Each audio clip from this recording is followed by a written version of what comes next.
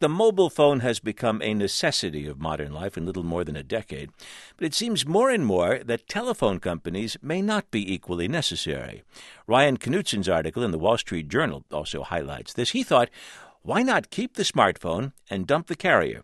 Ryan Knutsen, who joins us from the Mobile World Congress in Barcelona, tried this for a month. Welcome to the program. Thanks so much for having me. And first, give us a quick technical explanation. We can make calls on a smartphone without the services of a company like Verizon or AT&T. Yeah, that's exactly right. There's a proliferation of so-called over-the-top apps, which basically means these are applications that use the internet instead of using your telecom provider. So when I did this experiment, I just... Since it was an experiment, I didn't actually cancel my service. What I did was I put my phone on airplane mode and then just turned back on the Wi-Fi chip.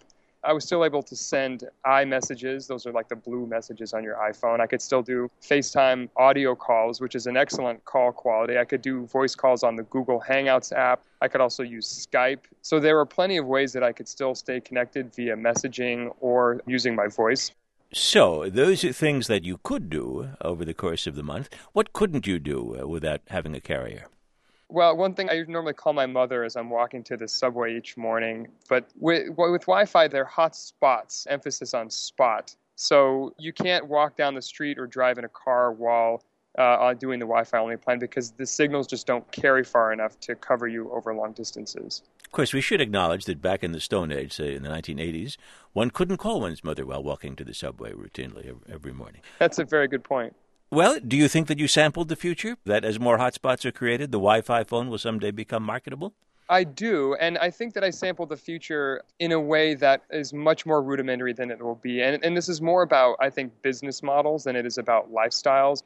On the one hand, I actually appreciated very much the periods, which were admittedly pretty few, but I actually liked them when I was disconnected because I found that, why do I get all of these buzzing messages? Like, why do I let myself get bothered and annoyed by all of these things, all these notifications, when I can sort of control that I need to go find Wi-Fi, check my messages, respond, and then go back to just experiencing in the real world. But the truth is that Wi-Fi really is getting built everywhere. Cable companies have found that this is a really inexpensive way for them to expand their presence in the mobile world. So I think that we will see a day, because Wi-Fi is so much cheaper to install and build, that the majority of your services will be coming over Wi-Fi, and you'll just use the cell carrier as a fallback for when you're not around Wi-Fi, which is increasingly less often. Well, are the very rich phone providers, are they worried that they might be rendered obsolete one of these days? It's really interesting talking to them about this. Their response is people want to be connected wherever they go, and that's a service that we can provide and that people will continue to pay for. So the cell carriers have airwaves that travel farther than what's used for Wi-Fi. So they say that there will always be a market for people who will pay money to have connectivity wherever they go. The interesting thing about that response is that I spoke with Clayton Christensen, who's the Harvard professor who came up with the so-called innovator's dilemma, which is this idea that there are disruptive technologies that emerge from the bottom. They begin as very inferior, and they're only for people that want to get stuff that's cheap but not necessarily of very good quality, in this case Wi-Fi. But then that service begins to improve, and it improves to the point that the technology is actually the mainstream, and this disruption emerges from the bottom. So there's a lot of Wall Street analysts that are starting to look at this, that this could be a significant arm to wireless carriers.